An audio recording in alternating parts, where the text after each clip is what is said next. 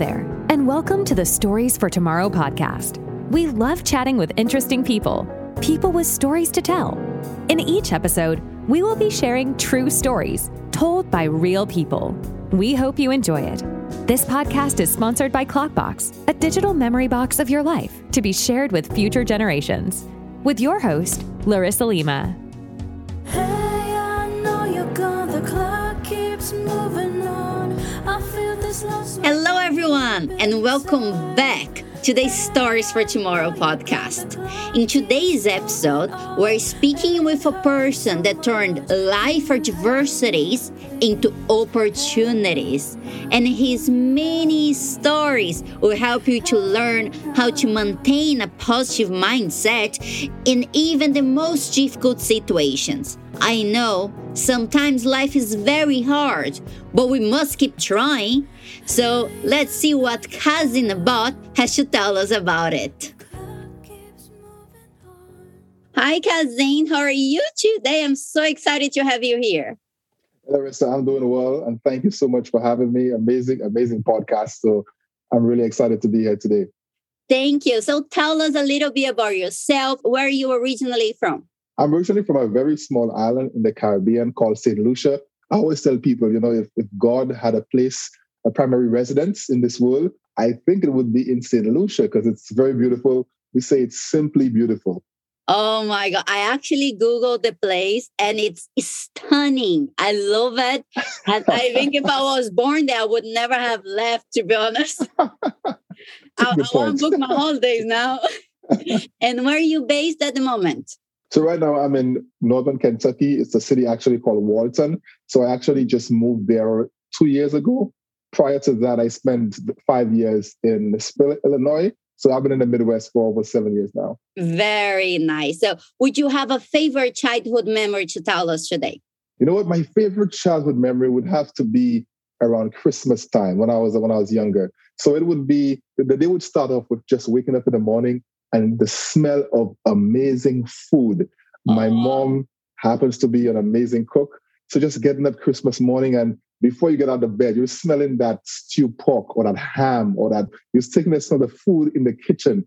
And then after that, of course, you get to the Christmas tree to see what gifts or what have you that were there for you. But more important than that for me, Larissa, is the fact that in the evening times, we would have what we call a house to house. So we go to different houses to celebrate Christmas. And then also folks come to our house. So sometimes it starts at home and a bunch of cousins would come over. So the adults are doing the adult things, playing dominoes, having a good time, talking, eating and drinking. And for the youngsters, we would just be having fun, playing. And for me, it was just glad to be around my cousins, friends and family, and we'll just have a good time. I mean, that's the one day we would go to bed extremely late and just enjoy the company of others. Everybody's happy. Everybody's doing well. There's music playing. There's great food. So that's one of my favorite childhood memories. That's so nice. Lovely. Talking about memories, if you had to point out like the craziest thing that you ever done in life, what would you say it was? The craziest thing I have ever done in life, I would probably say back in, I think it was 2008. So I decided to go on a hike with a few friends. And it's a hike to a location I've heard of before, but I hadn't actually been there. It's a place called Louvet. So it's one of the roughest beaches on my island. I mean, very rough. So we're going on this hike. And then we get to this point and I see the tour guide. So we're like on a small cliff and he takes his bag and he just tosses the bag off the cliff into the sand. And I'm like, oh my God, do we have to jump? Oh my God. Then he proceeds to climb down the cliff. And after he goes down, he starts guiding people. So I'm thinking this hike is just walking casually. I then find out I had to, stroll and go down so I could get off this cliff and get to the other side of the beach. Then we ran into two guys with machetes. And they were like, what are you doing here? So we say, we're just hiking. And they're like, that's a very dangerous hike. We have this snake out here called the fer-de-lance, one of the most poisonous snakes in the world. If that thing gets you, you will not make it to the hospital in time. You will die. And I'm just freaking out like, what have I done? Oh my God. Long story short, we did get to finish the hike. We did get to make it out where we're trying to go. So that was a crazy experience and a fun one. That's funny.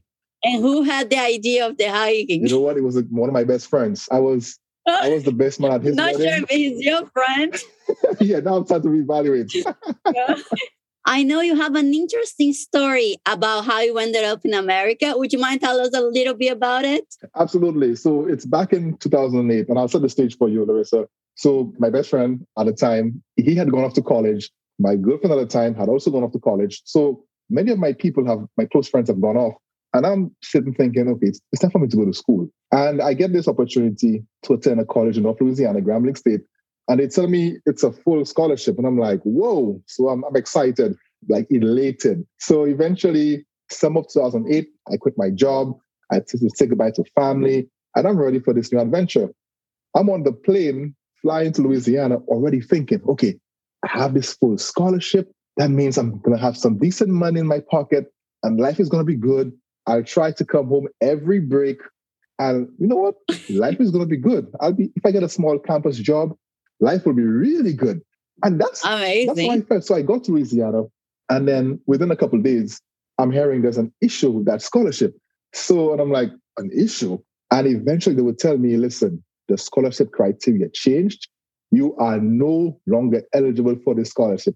So I tell people, I was pursuing this American dream. Again, free schooling, full scholarship. I'm pursuing this American dream. And I find myself not having anything near to that. I find myself having the American debts because I had to then go back home and get loans to try to cover my schooling. So that was how I got to America. And it was a very bittersweet experience. Oh my God. And how important your family was in that process because you had to go back home and ask help for everybody. How was that? That's a very, very good question. And I would sit on two folds because just think about it this way. My dad was just so proud of me. And for men, for young men, especially young Black men, feeling that kind of sense of, I'm proud of you from your dad is so important. And then to kind of feel it just get stripped away and then having to go back to him and saying, hey, can you help me out? So that was definitely tough. Yeah. I think in that same vein, again, that's why it's great to have both parents. Then you have the mothers who tend to be more supportive and that emotional support. So, eventually we all came together and said, okay, we'll figure it out. So when I got back home, I went to get this loan. And again, here is my advice to any person who's thinking about using loans to finance your studies. The bankers were willing to give just a bunch of money and they're like, take it, take what you need. And I think I only want this much. I'll figure out the rest. And the thing about those student loans, Larissa, is they don't tell you much about the interest. When you start paying those things back, oh my goodness, it is tough.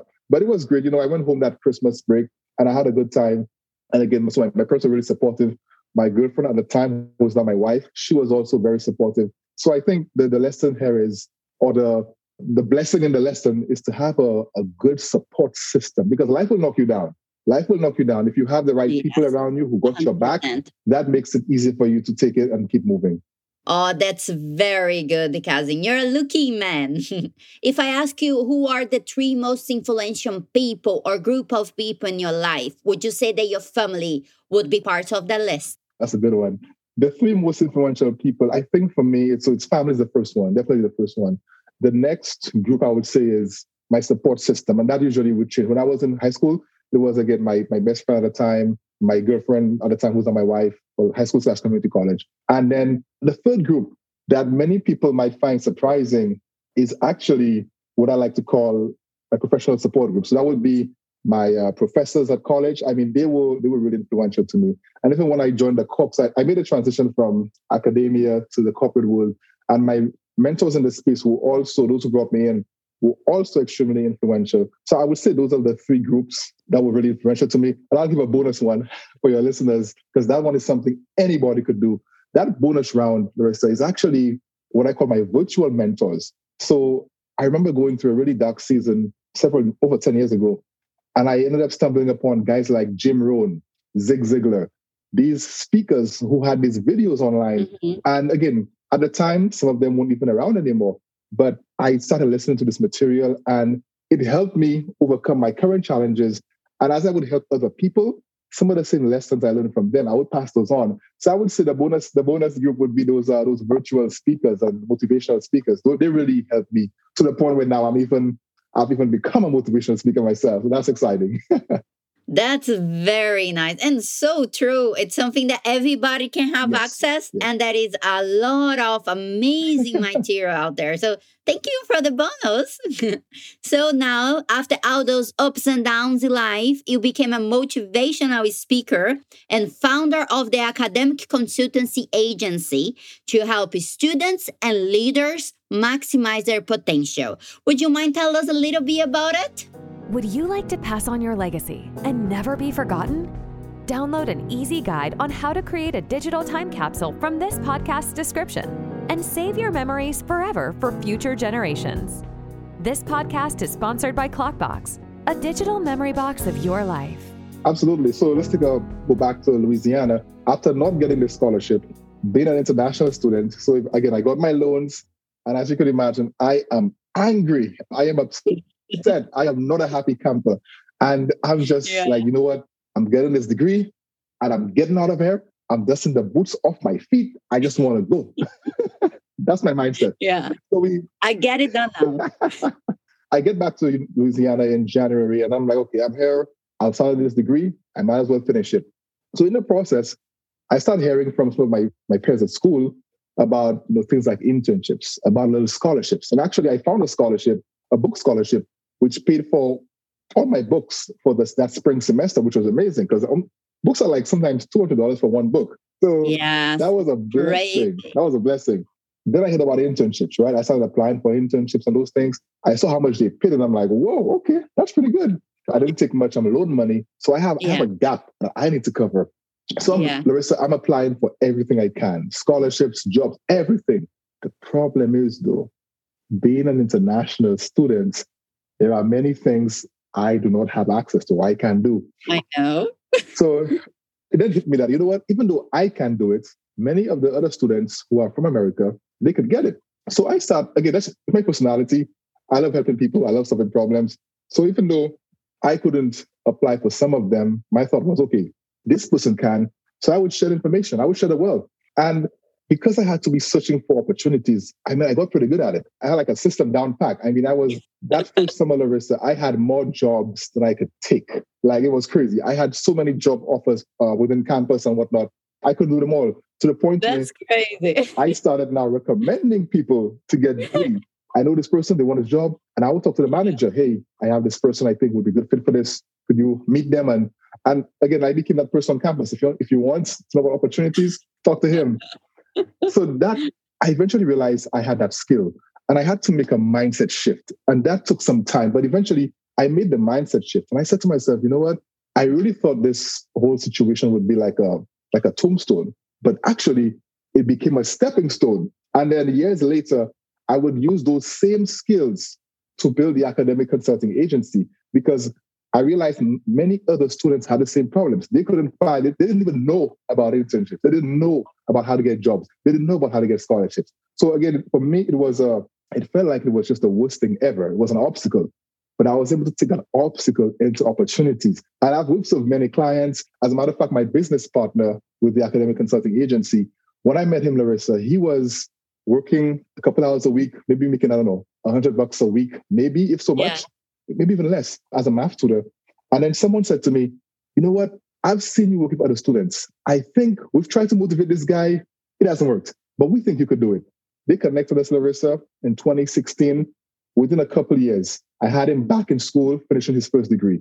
Within another year, we had him applying for his master's program again. Oh, wow. We got him into a fully funded master's, like they paid for everything and got a stipend and an internship.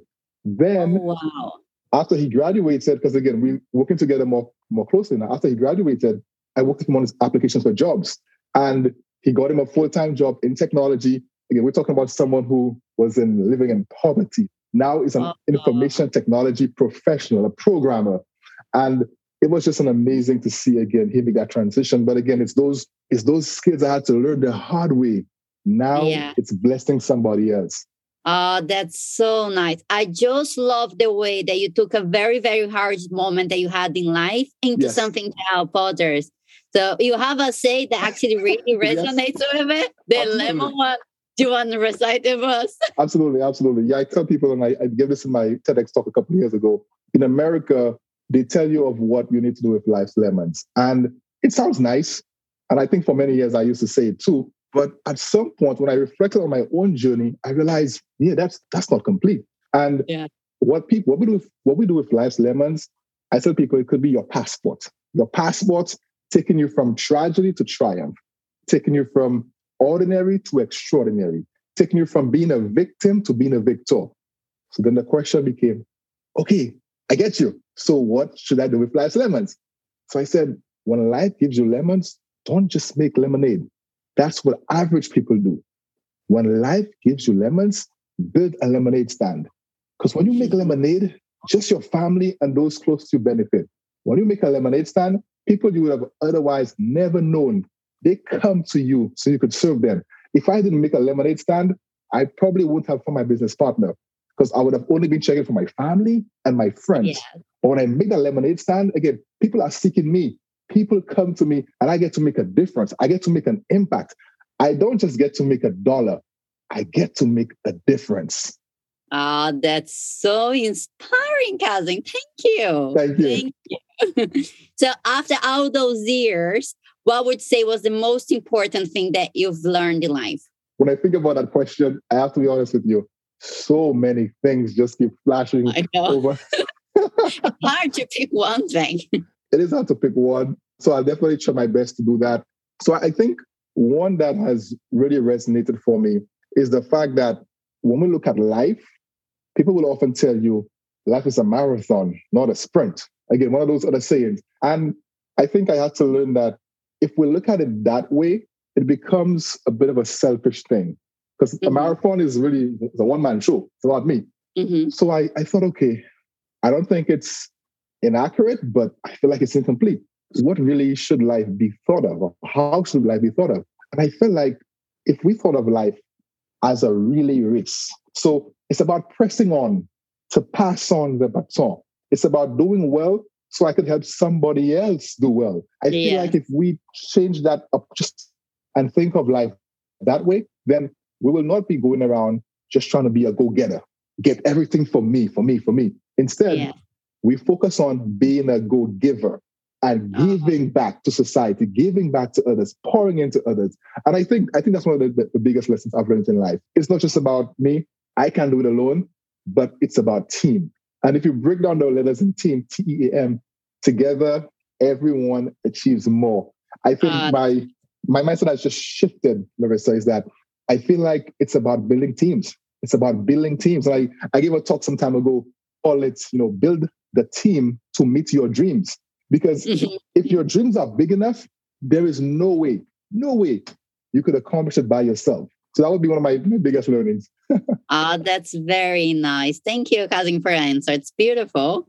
And just one final question before we wrap it up. As you know, the sponsor of this podcast is Clockbox, a digital time capsule to be shared with future generations. So let's say you have an opportunity to leave a time capsule to a loved one for when you leave this earth. What would they find in it? What do you put into your Clockbox, Kazim? Thanks to Clockbox again for giving me this opportunity. It's really a pleasure to be here. I love the initiative. I think it's amazing. If I had to put something in my capsule, I think it would definitely have probably every talk that I've given. Because I would want my loved ones to have that after I'm gone. I'm currently working on a podcast I want to launch this in this quarter. I would want all of those to be there as well. And 100%. I think the other thing I'd want is, they say a picture is worth 1,000 words. So I feel like if that's the case, video is probably worth thousands of stories. I think I just want to capture those stories, have those recordings. So what I've been doing lately, when I go home back to St. Lucia, aka where God lives, when I go back to spend time with family, I started recording more videos, just capturing the moments, because we don't know how long those are going to last. So I think if I would want those memories so that, again, my child and other kids, if I have them, could, really appreciate what I lived for, what I stood for, and have that sense of reference to say, okay, here's how he would probably approach this situation based on what he said there. I think these are the things I would want to leave to my loved ones and family so they could feel empowered to change the world and to make a difference and to live on purpose. Because I think ultimately that's what it's about. We're in this world for a short time in the grand scheme of things. What if we miss our assignments? I don't want my loved ones to miss their assignments. I clearly don't want to miss mine. So I think whatever I leave behind would be helping them make sure they capture their assignments and execute on it. Ah, that's so nice. And you told me you're a new parent. Congratulations. Thank you so much. Thank you so much. We can create a new time capsule for the little one. Yes, and yes. put those memories in there. Absolutely. My phone is like already filled up with, I know. with pictures. So yes, I think the time capsule will help me get some more memories and things on here for her. Yeah. That's so nice. So thank you, Kazim. Thank you very much for sharing your story. I really, really like getting to know you a little bit better and sharing your story in the Stories for Tomorrow podcast. Thank you very much, Larissa. It was a pleasure to be here, and I wish you guys all the best in your journey. You too. Thank you. Thanks so much for tuning in to this episode of Stories for Tomorrow. If you're enjoying the show, please feel free to rate, subscribe, and leave a review wherever you listen to your podcasts. This podcast is sponsored by Clockbox, a digital memory box of your life to be shared with future generations. Thanks again for tuning in, and we'll catch you in the next episode.